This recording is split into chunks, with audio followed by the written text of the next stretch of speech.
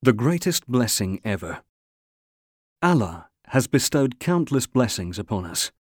He has endowed us with the gifts of sight and hearing, the intellect, health, wealth, and family.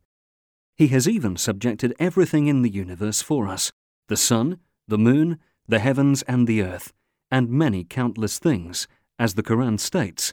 If you tried to number Allah's blessings, you could never count them. Surat Al-Ma'idah 16:18. However, all these blessings will cease to exist with the end of our short lives. The only blessing that is bound to bring about happiness and tranquility in this life and eternal bliss in the hereafter is the blessing of being a Muslim, which is undeniably the greatest blessing Allah has ever bestowed upon us. It is for this reason that Allah attributes this blessing to Him, giving it great honor over other blessings, as the Quran states, "Today I have perfected your religion for you, completed my blessing upon you, and have chosen for you Islam as your religion." Surat Al-Ma'idah 5:3.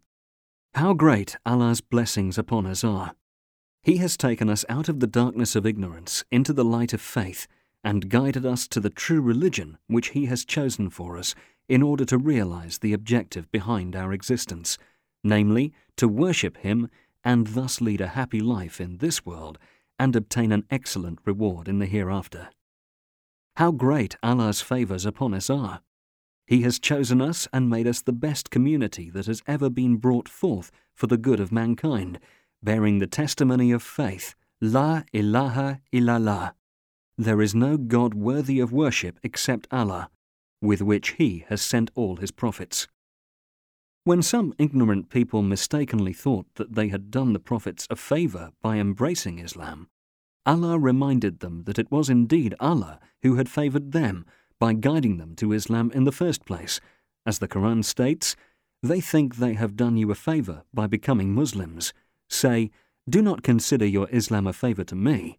No, indeed, it is Allah who has favored you by guiding you to the faith if you are telling the truth." Surat Al-Hujurat 49:17. But the only blessing, as the verse makes it clear, regarding which Allah declares He has bestowed a favor upon us, is that of guiding us to Islam and to worshipping Him alone without associating any partners with Him whatsoever. Therefore, in order to continue benefiting from such immense blessing, we need to express gratefulness to Allah for bestowing such a favor upon us, as the Quran states, "If you are grateful, I will certainly give you increase." Surat Ibrahim 14:7. How can we then possibly show gratefulness to Allah for such a blessing?